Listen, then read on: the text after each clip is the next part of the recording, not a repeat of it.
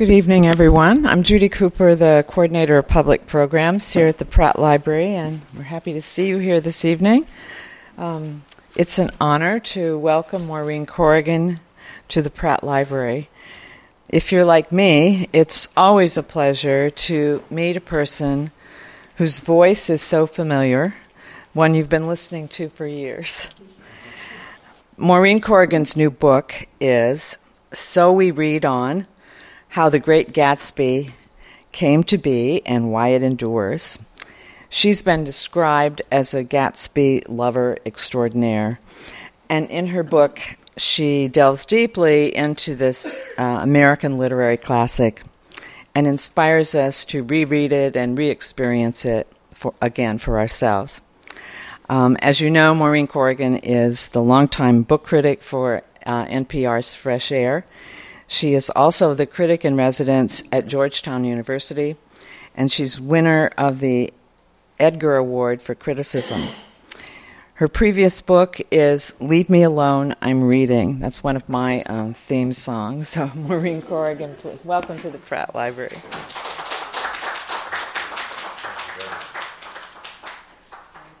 Very happy to be here. First of all, I'm very happy to be here, period, because I left about 3 hours ago from Georgetown and thought for a while there on 95 I would be calling you and saying, let's reschedule this evening. Okay. So happy I don't have to do that drive every day. But this is a beautiful space. And I'm teaching, one of the courses I teach at Georgetown is a detective fiction course, and I'm in the middle of that right now. And we just finished reading Edgar Allan Poe, Murders in the Rue Morgue, and The Purloined Letter. So it's a thrill to be surrounded by the man himself as I talk. I first read The Great Gatsby in high school, as I imagine some of you did. I can tell you that this is my 25th year of teaching at Georgetown, that Gatsby is the one novel that a professor who's teaching a freshman English course can assume that her students have read. About 95% of the kids will raise their hand if you say, have you read The Great Gatsby? After that, it starts to fragment. There's Catcher in the Rye, To Kill a Mockingbird. A few brave souls have read Moby Dick in high school. But it fragments. Gatsby is the one novel that unites us as Americans, as educated Americans, if we've got a novel that unites us. I first read Gatsby in high school, and I did not like it. I thought it was a boring novel about rich people, and kind of went on. But, of course, I went to college. I went to grad school in English at the University of Pennsylvania. I started to teach Gatsby. I started to reread it. I began to fall under its spell. I've read Gatsby over 50 times. I've traveled around the country speaking about it, mostly in libraries around the country for the Big Read program sponsored by the National Endowment for the Arts. I have played Peoria. I've played Bowling Green, Kentucky, where people have come together because they've reread Gatsby. They read it for the first time too, at a younger point, and then they reread it. And so many people said to me, it's a better novel than I remembered it was. What happened to me, a former high school idiot who had no feeling for the novel and then became awakened to it, is on a large scale what happened to America in the 1940s and 1950s. America took a second look at The Great Gatsby and was knocked out. That didn't happen the first time. You may know that when Fitzgerald wrote the novel and was published in 1925, April of 1925, it got mixed reviews from the popular press. The famous headline in the New York World Review was, Fitzgerald's latest, a dud. His well-placed literary friends, many of them appreciated it. Gertrude Stein loved it. Edith Wharton. T.S. Eliot read it 3 times when he first got it. But the popular press, not so much. And Scribner's printed some more of it went through a second printing of the first edition. That second printing was moldering in Scribner's warehouse when Fitzgerald died in Hollywood in 1940. So it never sold out, really. It's the first edition, which was about 25,000 copies. Fitzgerald died thinking he was a failure.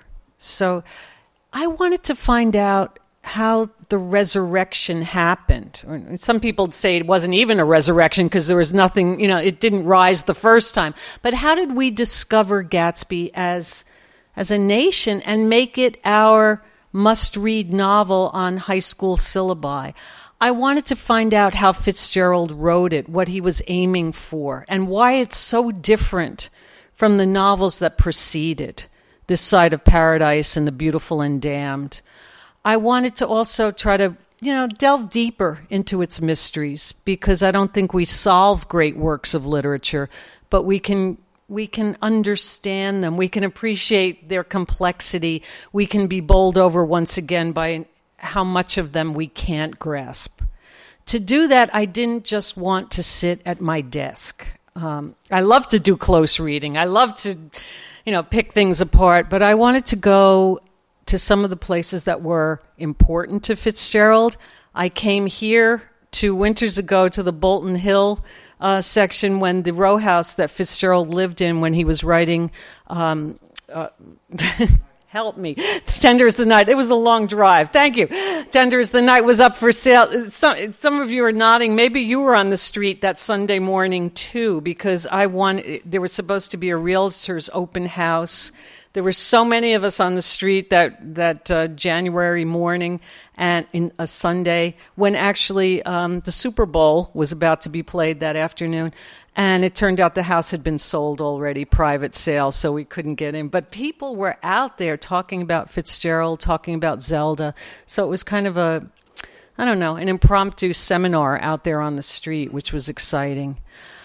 I went to the University of South Carolina to look at their Fitzgerald archives. A professor named Matthew J. Brookley, whose name would be familiar to you if you studied American literature.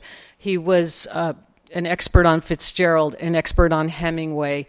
He became friends with Scotty Fitzgerald very early on in the 1960s, Scotty, the Fitzgerald's daughter.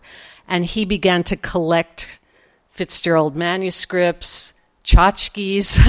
I got to hold Fitzgerald's briefcase from his Hollywood years. They have that. They have a lot of Fitzgerald memorabilia as well as letters and photographs. They have the Fitzgerald's private photograph albums, which some of the pictures are in my book. I went to Princeton because, of course, Princeton is where Fitzgerald went as an undergrad. He never graduated.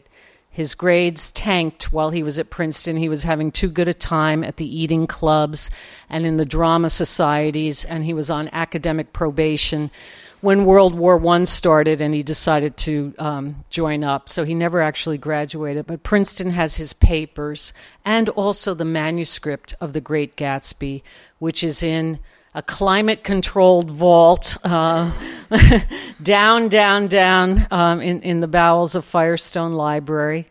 It's digitized, so anyone who's interested can go online tonight and look at the manuscript of The Great Gatsby and see the many changes that Fitzgerald made with that manuscript. I went out onto the Long Island Sound because I'm a geographically challenged person, and even though I grew up in Sunnyside, Queens, so I grew up actually very close to the Valley of Ashes in the novel. I had never been out to that part of Long Island Sound, Manhasset and Great Neck, where you can see the 2 eggs that Fitzgerald talks about in the novel, East Egg and West Egg. So much has changed, and yet out there the landscape of the novel still exists. And in fact, on the tip of East Egg, where Daisy Buchanan's mansion was in the novel, the man who started the Arizona Iced Tea Company has built this lavish palace of a house. So it's still there, those houses that take your breath away and mansions. That landscape is still there. And scariest of all, I went back to my old high school, which I had not felt the urge to do in almost 40 years. My high school is in Astoria, which is in the novel. And I wanted to go back to the place where I first read Gatsby and sit in on classes that were reading Gatsby for the first time to get a sense of how these kids were reading Gatsby. This was about 2 months before the movie came out, the Leonardo DiCaprio movie. So the kids were very excited about that. But it was so interesting to hear their take on Gatsby, the 16, 17-year-old fresh take on Gatsby. It's a different one from the one that those of us who've read the novel over and over again have, and those of us who are older and may identify more with Nick's voice of yearning and loss and regret. Their Gatsby is all about obsession and fixation on the beloved object. And it was, well, I talk about it at the end of my book. It was eye-opening to go back and listen to them. One of the things I appreciated more as I was researching the book was just what an incredibly over-the-top, symbolic, schematic novel this is. It's such a weird novel. It's our most American novel and our most un-American novel at once. I talk in my book a lot about the debt I think Gatsby owes to the hard-boiled detective tradition, which was really gathering force in New York in the late teens and throughout the 20s. The hard-boiled detective stories, if you've got Dashiell Hammett in your mind, Raymond Chandler, who's a bit later, that story about solitary detectives walking down mean streets and investigating a fallen world, the slang of those novels, the sense of fatedness of those novels. When you look at Gatsby, well, first of all, you've got Gatsby's name. Gat is 20s slang for a gun. And Gatsby makes his fortune, of course, in the bootleg business. He's a friend of underworld figures, like Meyer Wolfsheim, who was modeled after an actual gangster, Arnold Rothstein, who was suspected of fixing the 1919 World Series, the Black Sox scandal. There are 3 violent deaths in the novel. The novel is obsessed with cars, which is certainly an aspect that later on the film noirs that were made from the hard-boiled detective fiction novels of the 20s and 30s picked up on. If those anybody in here who has ever seen, for instance, Double Indemnity with Barbara Stanwyck, right? When a woman is behind the wheel, when a woman is in the driver's seat, it's always bad news. She's, I mean, think about it. Go through the mental list. Here in Gatsby, we've got a femme fatale behind the driver's seat. And if you don't remember what I'm talking about, go back and read the novel again. Daisy is driving and hits Myrtle Wilson and kills her. Gatsby takes the rap for it, but it's Daisy who's driving. This is a novel that's expressing a lot of anxieties about women and their newfound power. This is the era of the flapper. Women are drinking. They're wearing short skirts. They're smoking. They're having sex outside of marriage. They're driving cars. They're voting. The novel is nervous about that. Fitzgerald told his editor, Maxwell Perkins, that he wanted to write something intricately patterned and strange. This was back in 1922 when he was first thinking about writing his 3rd novel, The Great Gatsby. And boy, is it ever intricately patterned and strange. There are 450 time words in The Great Gatsby. Yes, somebody has sat down and counted them all. This is a novel that's very aware of an ultimate deadline looming. I'm going to ruin it for you, those of you who don't remember. But Gatsby's dead on page 1 of the novel, so I'm not ruining it for you. The novel is retrospective. Nick Carraway is remembering this summer of 1922 and all of the events that happened. But because he's remembering, he also knows that this ultimate tragedy is looming in the distance. 450 time words. The novel is absolutely infested with symbols about temperature, about color, the green light, about eyes, right? About direction, flower symbolism, myrtle and daisy, those are two flower names. Classical imagery. Gatsby is a Prometheus figure. He's reaching for fire. He's reaching for something that's going to be denied to him. And like I said, cars. Jordan Baker, the third woman in the novel, the third prominent female character in the novel, her name derives from two car makes of the time, the Jordan and the Baker. I could go on and on.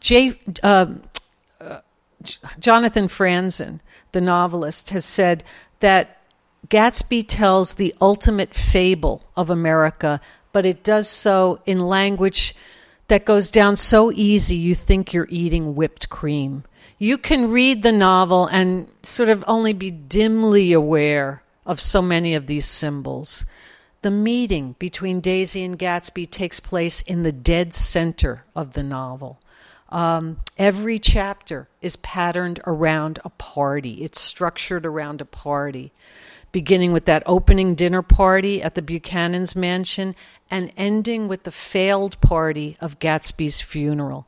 So the crazy structure, how obsessed Fitzgerald was with almost over-patterning this novel about American promise. Why does it matter? One reason it matters is if Gatsby is dead at the beginning of the novel, if this is all Nick Carraway's remembering, what a strange novel this is to be our great American novel, because nothing can be changed. Everything has already happened. Everything is fated to be already. So what about all of those great American themes of promise, of recreation, of ultimate possibility? They seem to be foreclosed already by the time the novel starts. One image that really fascinates me and that hasn't been talked about that much is the water imagery in this novel. Fitzgerald was obsessed with the idea of going under, of drowning. And in that, he shares a lot with some of our other great American novelists. So I'll just read you a short passage about the water imagery in the novel and why it matters, why it might matter if you buy my reading. The great theme running throughout all of Fitzgerald's writing and his life is the nobility of the effort to keep one's head above water despite the almost inevitable certainty of drowning. While the name of the hero in Fitzgerald's last completed novel has always struck me as comic book silly, Dick Diver bluntly spells out what Fitzgerald's work is all about. His best characters dive into life with abandon and then must fight to stay afloat. By the end of their stories, they're almost always going under, if not altogether sunk, weighted down by money worries, overwhelming desire, the burden of their own pasts.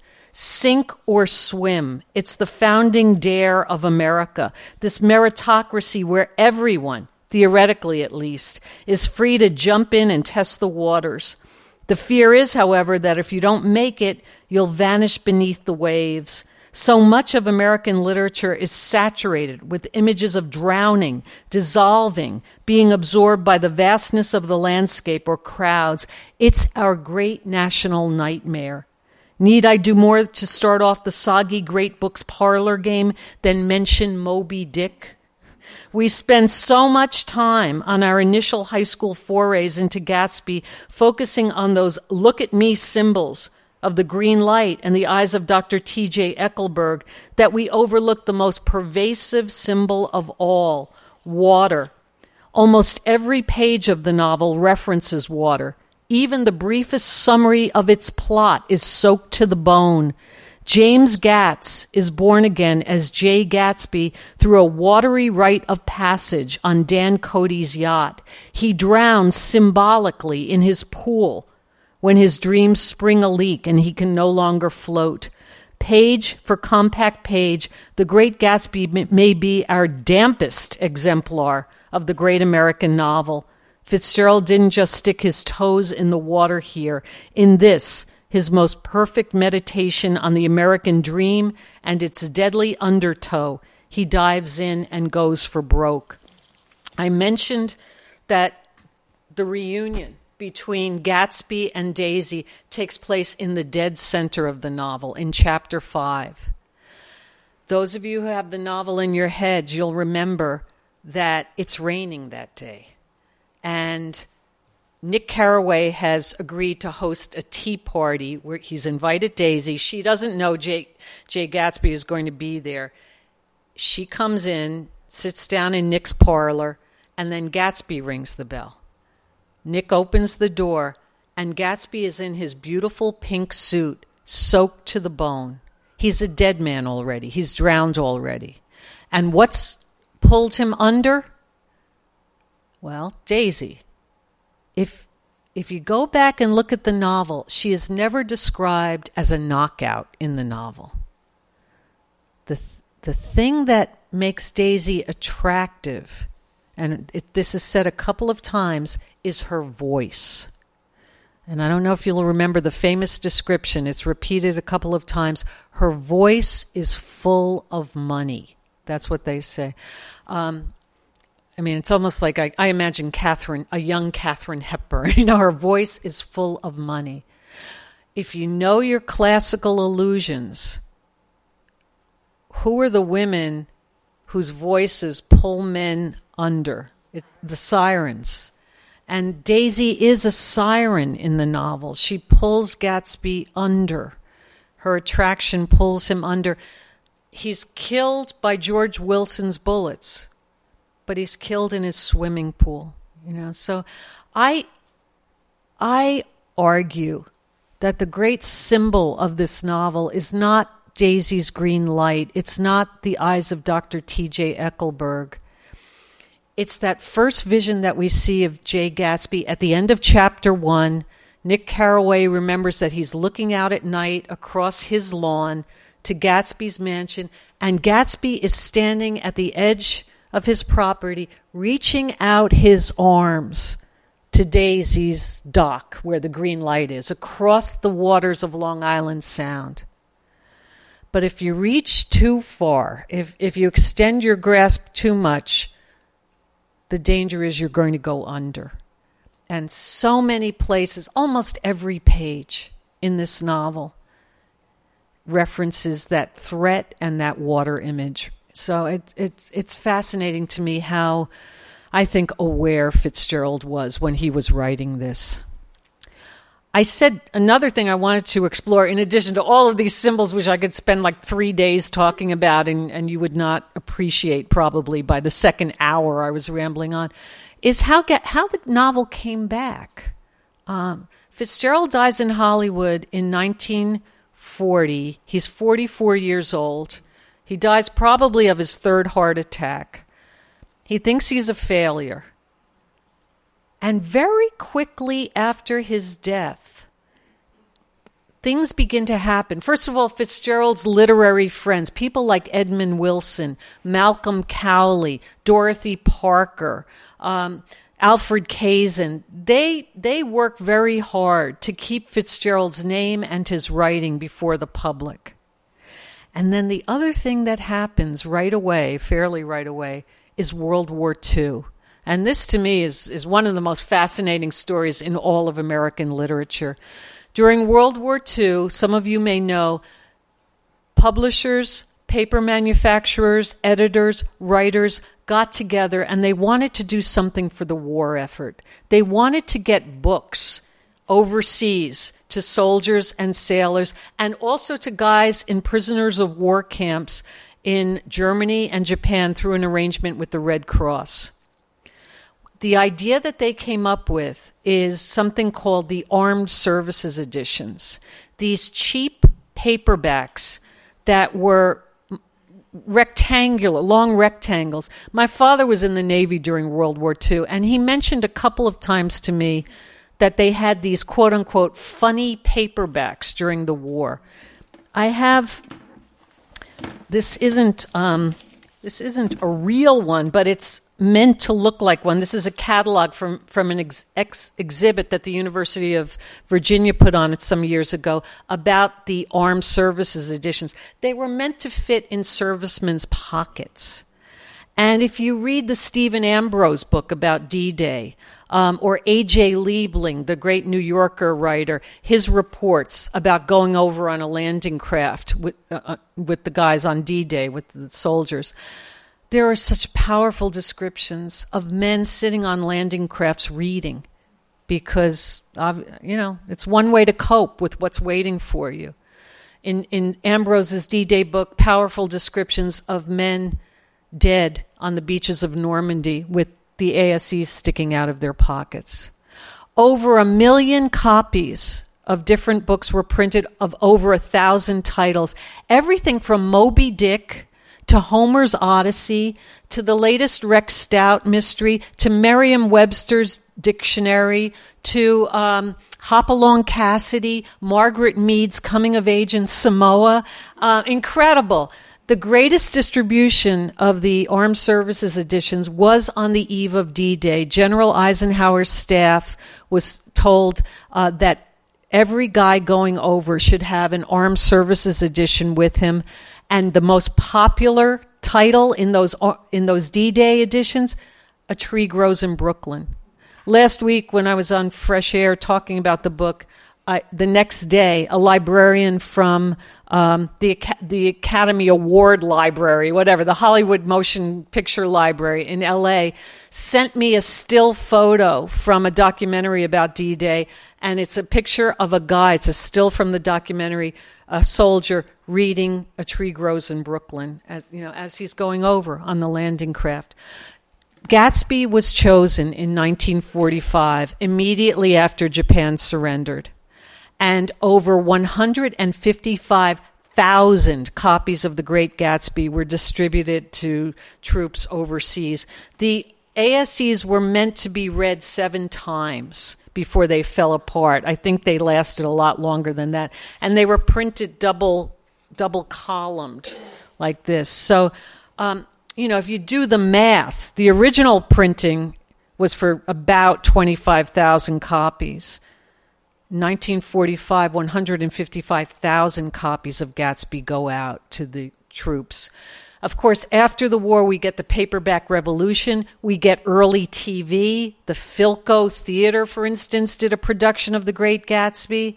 1949, we get the second movie of The Great Gatsby. The first was in 1926. It was a silent film. It's been lost, but we still have the trailer. You can watch the trailer, as I did at the Library of Congress. The 1949 version of Gatsby with Alan Ladd is filmed almost like a noir. The first image that you get of Jay Gatsby, he's leaning out of a speeding roadster and he's machine gunning down his enemies in the bootleg business. It's a really interesting version of Gatsby. And I like Ladd as Gatsby because he's good looking and vacant, and I think that's kind of the requisite for Jay Gatsby, right? And then, of course, on and on. By the late 50s, Gatsby is on high school and college syllabi.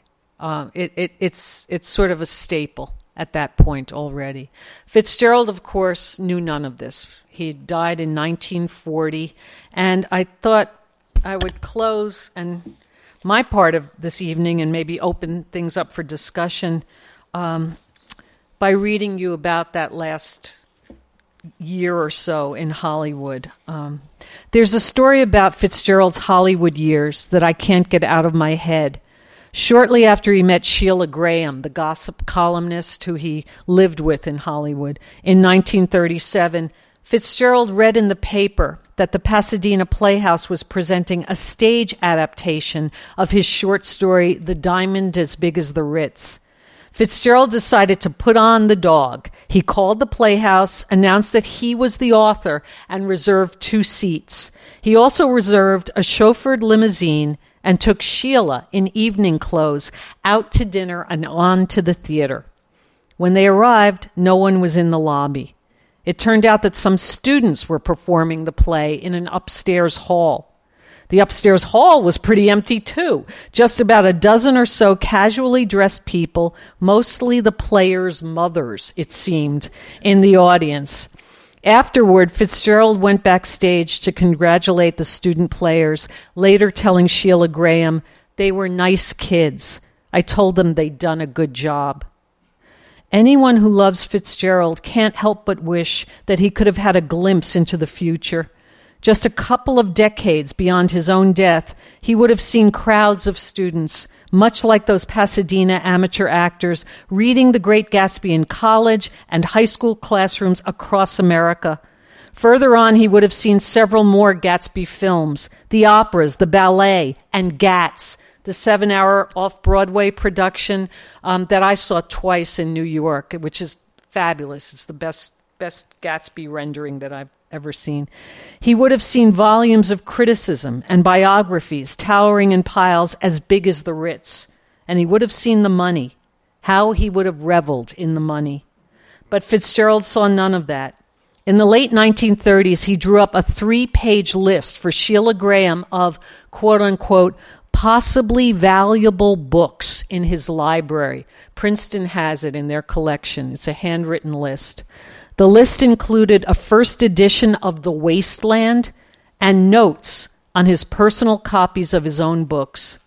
At the end of page 3, he writes, "Probable value of library at forced sale, $300. Fitzgerald's last royalty check was for $13.13.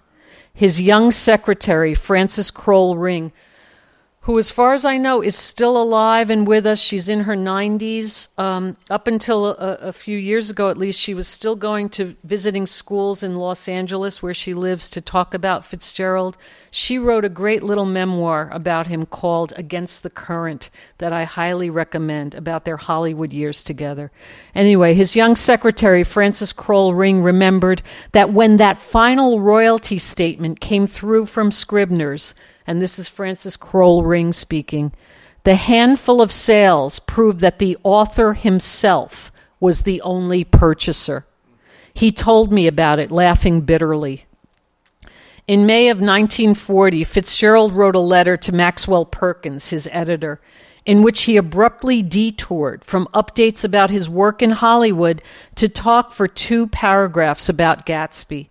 I think it's one of the saddest literary letters ever written.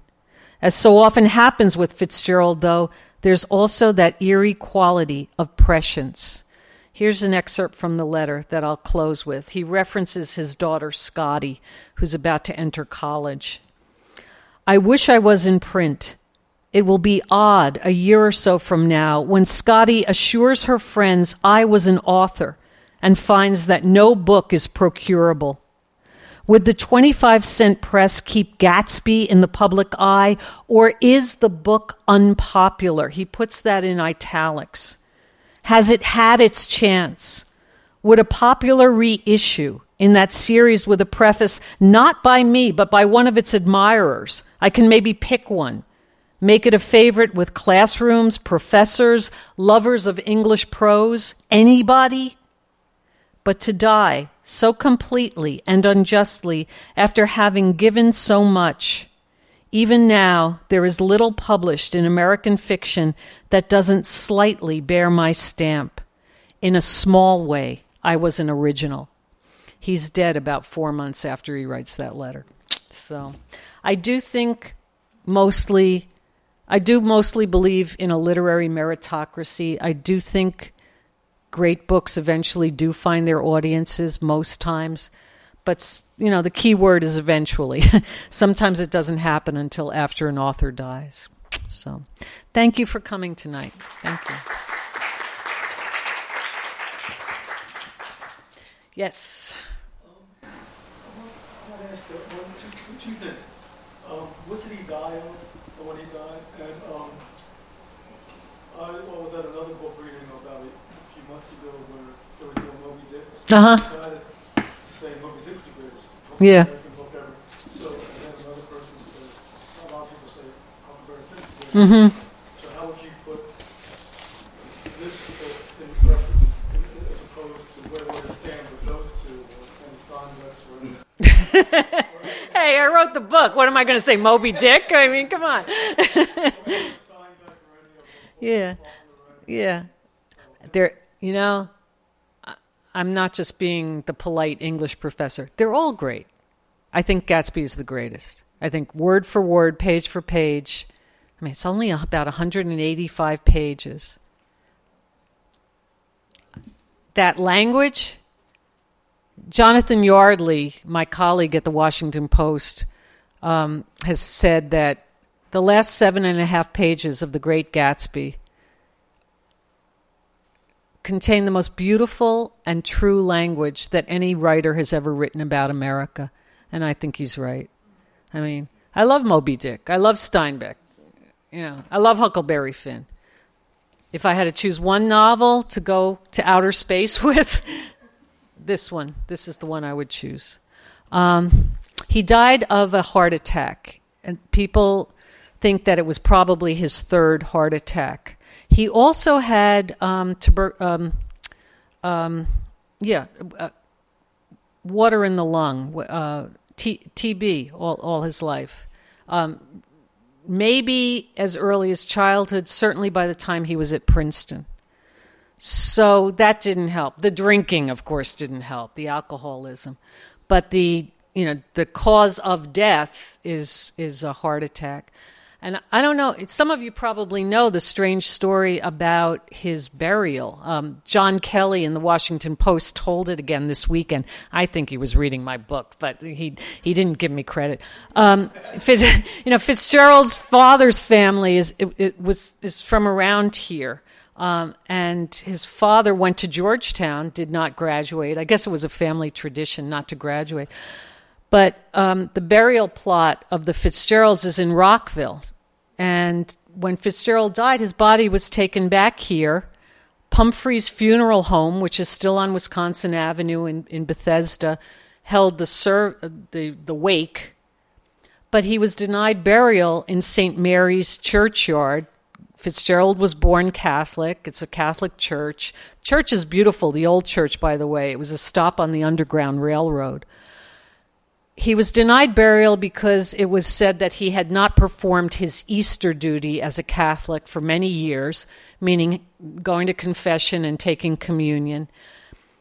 There's other speculation, too, that the novels didn't help, that living with Sheila Graham didn't help. So he was buried in a Protestant cemetery, Rockville Union Cemetery, by a Protestant minister who didn't know who he was. It was raining, and there were about 15 people there. If you know your Great Gatsby, it sounds familiar. It sounds like Gatsby's funeral. It's all, Years later, 1975, Scotty Fitzgerald, Scott and Zelda's daughter, got her parents moved to St. Mary's. And I was just out there yesterday. There's a slab on their grave that has the last words of The Great Gatsby written on it. So we beat on, boats against the current, borne back ceaselessly into the past. People leave liquor bottles, they leave stones, they leave coins, which I don't quite understand. They leave flowers, they leave manuscripts. It's a lovely spot, and it's amazing to me how many people don't know it's there. How many people in Georgetown's English department don't know it's there. It's What are your thoughts about why this book was either overlooked, ignored, or not appreciated? Yeah. It was published or not? Yeah. Well, Fitzgerald himself thought that one big strike against it was that it did not contain any sympathetic female characters. And echoing what we say today, or anticipating what we say today, he said, women drive the fiction market. And that was a strike against it. Maxwell Perkins, his editor, thought maybe it was too short. What's so interesting to me, reading through the contemporary reviews from newspapers all around the country and the world, the popular reviewers often read it as a straight crime novel. They talked a lot about the bootlegging, the shady characters in it. They call Gatsby, one guy calls him a super four-flusher. So it's almost as though they're underrating it as just like a tough guy gang story. I have a picture in my book of a glass slide from the 1926 silent film. Theaters back then used to show previews by putting like a glass slide in a projector, and it's almost like a billboard that would have been put up in color on the screen. The glass slide is fabulous because it's the murder scene of Myrtle Wilson. Daisy is behind the wheel, and she's sort of smiling. Gatsby is like going, "Oh no!" Myrtle is, behind the wheel. That's what they focused on: the violence, of course, the drinking, the loose lifestyle, but the shady stuff. So I think maybe it was also underrated because it was considered to be something of a crime story, and they couldn't place. Yeah. Oh, he never liked the title. He was trying to change the title when the book was being printed. He was begging Maxwell Perkins, "Can we change the title?" Every title that Fitzgerald came up with was worse. Gold-Hatted Lover, Trimalchio and West Egg. I mean, Under the Red, White, and Blue. Awful. Anyway, let me get someone else. I wonder if also it was too present in a way that the nostalgia that we have looking back on it that makes it more attractive and more a common story. Yeah. Where when you're living the story, you can't acknowledge it that way. And it's a downer. Yeah. It's a downer, like all of our great novels are, right? So that may have been a problem. Are you saying that rather than any message that it's delivering, it's the language that makes it? It's both. I can never peel the language and the message apart. It's both. It delivers that message about the doomed beauty of trying, of reaching, in language that's all American, but that's unearthly. So it's the message. You got to love the message. The American dream may be a mirage, but isn't it beautiful? The language that Fitzgerald uses to describe it makes it irresistible, even though we know in the novel it's a mirage. So they go together. And let me get... Do you have any theories as to why it's been so often adopted as a movie, but never really very successfully? Yeah. It seems like it has a lot of good elements of a movie, and nobody seems to get it right. Is that just... Yeah. My favorite movie, I think the Alan Ladd version is now on Netflix, thanks to Baz Luhrmann's version. Check it out. It's not Gatsby either, but it's more fun than the other versions. It's hard. Gatsby is hard because it is the language, and it tends to be filmed as a love story, and that doesn't do justice to all of the other currents in the novel. What made me insane about Baz Luhrmann's version, it's spectacle, it's fun, but it's not Gatsby, but it's fun, is I think he underplayed the class element in Gatsby. I think it's our one great, out of all the great American novel usual suspects that you just named, it really is the one that tends to most foreground class. And I think Luhrmann, by the way, didn't include that line about Daisy's voice. Her voice is full of money. It's not in that film version. Yeah. This is just a question.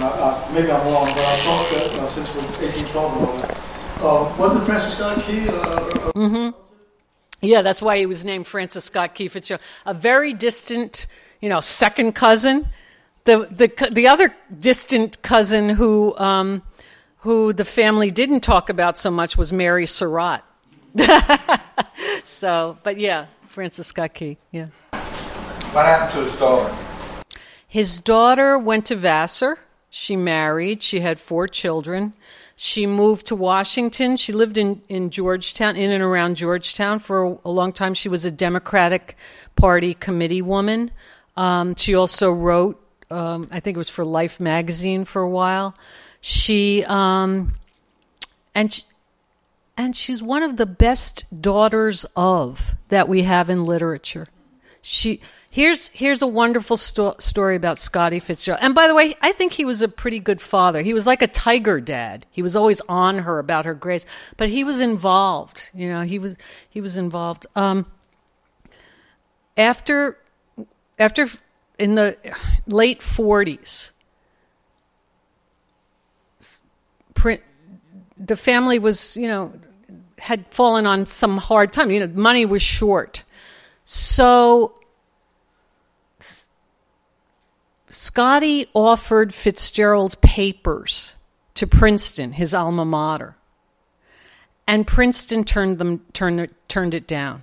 They weren't interested. And then a couple of years passed, late 40s, early 50s, and they make an offer, $1,000 for the lot, including, of course, the manuscript of The Great Gatsby, all his letters, on and on. At that point, an editor from Scribner's gets involved because he thinks Princeton University is really taking advantage of the Fitzgerald family, of Scotty. At that point, Zelda had died by then. And he says to the head librarian at Princeton, this isn't right. And the librarian at the time, the head librarian says, the university librarian, I should say, says, Princeton is not in the business of supporting the family of second-rate Midwest hacks. That's a quote. Who had the good fortune to attend Princeton, even if it was not Princeton's good fortune. So finally, but Scotty was offering the papers, which is what all of that stuff is called, the manuscripts, the letters, the collection. She was also offering it to Princeton as a way to protect it. And people were offering to buy different parts of that collection, and she didn't want to break it up. And so finally the deal is going through, and she just waives the $1,000 and gives it to Princeton. But she did it. I think she knew what her father was. She saved all his letters from when she was a child through teenhood until he died and stopped, and the letters stopped. I think her story is pretty powerful. No. She died. Let's see. She got them reburied in 1975. She died a few years after that. I don't have the exact. I think in the early 80s. I don't know. Early 80s. She was born in 1921 or 2. So, she died of cancer. She wasn't that old. Yeah. Can you talk a little more about observing the high school classes? Yeah. To me, I can't remember when I read Gatsby, but I think it was probably in college, not in high school. But it just seems to me as being sort of way above their heads. I just don't know what they get out of it. What they seem to, I agree. And I had been going around the country for the big read, speaking to audiences like us tonight, those of us in the room tonight, so middle-aged and up, right? And so I would speak to the converted, like, oh, well, you need to read it more than once, and you need to get older to really understand it and to appreciate the tone of regret and yearning and loss, and kind of be almost everybody would be on the same page. When I went to high school, and my students at Georgetown are not that much older, but they've read it already. I wanted to get the first read. What I loved about those students and what they made me feel is, the black and whiteness of Gatsby's dedication to getting Daisy back. They got that. The over-the-topness of the novel. That's what they live as adolescents. And they got that over-the-topness of his passion. And they made me see that again. One thing that really struck them, I told them an anecdote about Fitzgerald's youth. Daisy is modeled, well, of course, on Zelda, but really on his first love, Ginevra King, who he met when he was a sophomore at Princeton. He was 18, she was 16. And he went back to St. Paul at Christmas time and met her at a dance. She came from a very wealthy Chicago family. She was in St. Paul as the guest of a friend of hers. They met and, sort of fell in love. Her letters were published a few years ago. Her letters were saved. Scott requested that his letters be destroyed after the relationship ended, so we don't have his letters. Most of the courtship took place via letter because they were apart from each other. But he went to visit her a few times. And I've seen pictures of Ginevra King's mansion in Chicago at the time. Her father was, a stockbroker and everything else. Her mansion looks like a small department store. So Scott Fitzgerald, whose family, was always kind of in that gray area. His mother's family had money from the grocery store empire that they had. His father had, as Fitzgerald said, breeding, but not cash.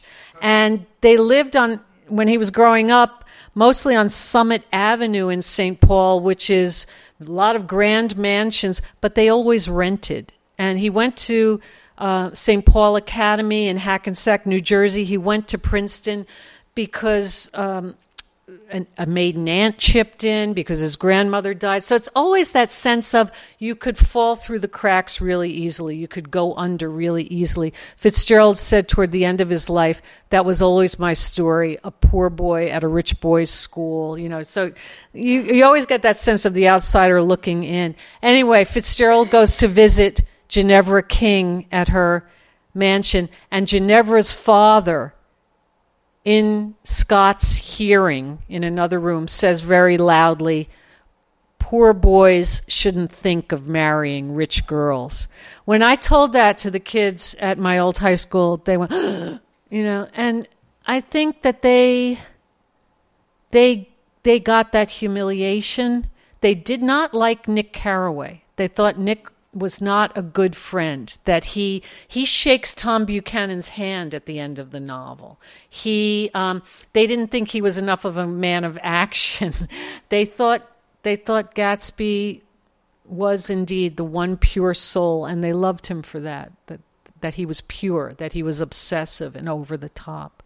So that was powerful to hear. Oh, and then the other thing I learned very specifically was I always ask the kids in my classes, what does it mean that Daisy cries when she sees those beautiful shirts on her first visit to Gatsby's mansion? Because I'm always, why is she crying? What's that about? And I have a few theories, but I ask them. One girl in one class said something that stopped the class dead. She said she cries because she sees that Gatsby has become like Tom, that he's rich like Tom, and that the poor boy who she loved originally is no longer there. I don't know if she's right, but it was just like, oh, never even thought of that. The novel, like any great novel, you can keep thinking about it, and you keep pulling different things out of it. So, did he take writing classes or anything? I mean, did he? Who was no. his favorite author? It's so deep. Yeah. Party, that Yes. Yeah. Everything I think is Yeah. so deep, and Yeah. I wondered how. Yeah. When he's at Princeton, and first of all, Edmund Wilson, the great literary critic, is a year or two above him at Princeton, but they become great friends. And Wilson is one of the people at Princeton who begins to direct Scott's reading. Compton Mackenzie, John Forsythe, John Galsworthy, rather, the Forsythe saga. He's into those things. There's a review of my book in the New Yorker this week, and the reviewer, whose name I blocked out, even though he says some good things about my book, he thinks that Compton Mackenzie and this crowd is much more important than I do. I think they influence Fitzgerald's early, more old-fashioned novels almost. The language is more old-fashioned, but by the time you get to Gatsby, it's tough. It's a whole other world and language that we're getting. Also Joseph Conrad, and he's the one who's perhaps I think, the most important to Gatsby, because Conrad gave Fitzgerald the idea to have a narrator who was partly involved but an observer, not to have a third-person omniscient narrator. So the first time Fitzgerald wrote Gatsby, he wrote it in the third person, the first draft. And I found a letter at the University of South Carolina that has not been collected that I include in my book. I got very excited about this letter because it's written from Great Neck, Long Island, 3 days before Fitzgerald gets on a boat with his family to go to the Riviera. And it's always been thought, well, he wrote Gatsby on the Riviera. He says in the letter to this newspaper guy who wants to interview him, I can't meet you for an interview. We're packing. My third novel just finished, which is Gatsby, is an attempt at, and you can't quite read that last word. It's on a fold. I mean, you can take a look at it yourself. It's on a fold. There are cigarette burns in the letter. It's either form, force, or farce. And I showed it to various Fitzgerald experts who are really familiar with his handwriting. Most people vote for form. But farce is kind of cool too. Gatsby is very funny at the beginning, so it's more treasures to find. Right? Yes. What did he read? What were his? Well, some of the authors who I just named, he loved to make up reading lists. And Princeton has so many of these reading lists. They're fascinating. He loved the Romantic poets, as you know from Keats, right? Tender is the Night. That's from Ode to a Nightingale. He loved Shakespeare. He loved Keats. He loved the Greek classics. Stendhal, The Red and Black. That's on his lists all the time. What I think is so interesting is he's always got Dashiell Hammett's The Maltese Falcon on every reading list he makes up for people. But it's mostly the Western canon who he liked. He liked Dreiser. He loved Willa Cather, who I think it's really time for a big Willa Cather revival. I love her too. So those were some. He was a good friend. He was a good friend to other writers. And writing this book, I still love Hemingway's novels, many of them. But what a bastard he was. Fitzgerald really hooked Hemingway up with Max Perkins, with Scribner's, and Hemingway stabbed him in the back. We have the whole Macon collection. Yes, who was a friend, yes. Yes, and I think, Mark, isn't there a presentation copy to Macon? Oh, probably. And Macon used to paste letters from the authors into the front of the book. Yeah.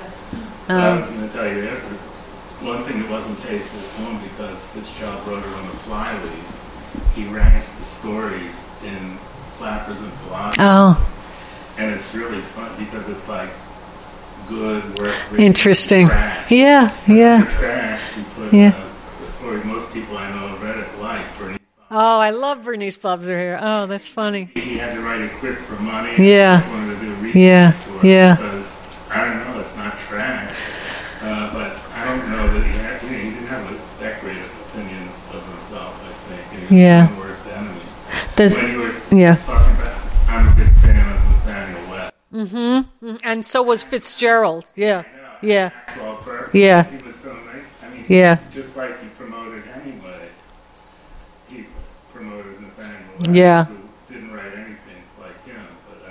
But The Day of the Locust is kind of almost a dark retelling of Gatsby. You think Fay Greener, the main character? I could go on and on with that. I think of that with Gatsby.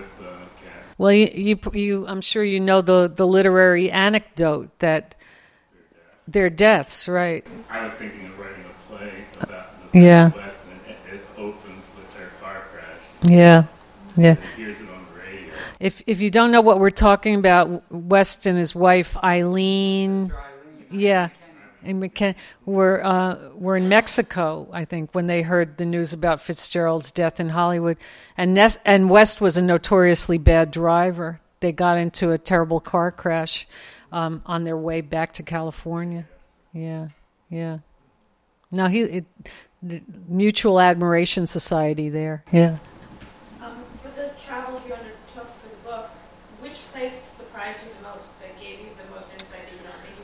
Oh, yeah. I honestly think University of South Carolina, because it's a state institution, they don't have things locked away. That if you're a researcher, it's open to you.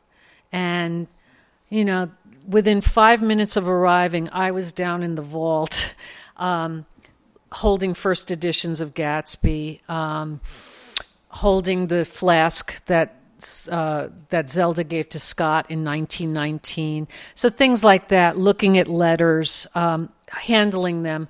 And one of the most touching and sad objects that they have at the University of South Carolina is Fitzgerald's briefcase from his Hollywood years. The librarian there opened up a case after we got to know each other on the third day, and he said, "You want to hold it?" And I said, "Oh yeah." And it's this battered, leather briefcase like the kind we used to have, those old kind of school briefcases. But Fitzgerald's name is engraved in gold on it, and then his address. And the address is, 597 Fifth Avenue. It's the address of the Scribner's building. It's his only it's his only home. It's his only permanent address because he's moving from rented rooms, and that briefcase really tells you what life was like for him in those years. Yeah. Let's make this the last question. Okay. What is the relationship with Zelda, and she went both of them on to the Hopkins University? She was treated a lot of. She had her first breakdown in when she was 29 in Paris, and she was hospitalized at a Swiss, institution. She was at Shepherd Pratt for a while. She was here at Hopkins. That's why he was living around here. So Zelda is a heartbreaking story. I mean, it's a story about a woman who, it seemed like mental illness ran in the family. And then, of course, she was that first generation of women who drank a lot in public and partied a lot. And who knows, people didn't know what kind of effect that was going to have. So it's sad. Their good times together lasted about 10 years. And then Fitzgerald, like Walt Whitman, always read his life in tandem with the course of the nations. So the Great Depression hits, and they nosedive too, personally. Yeah. Thanks again.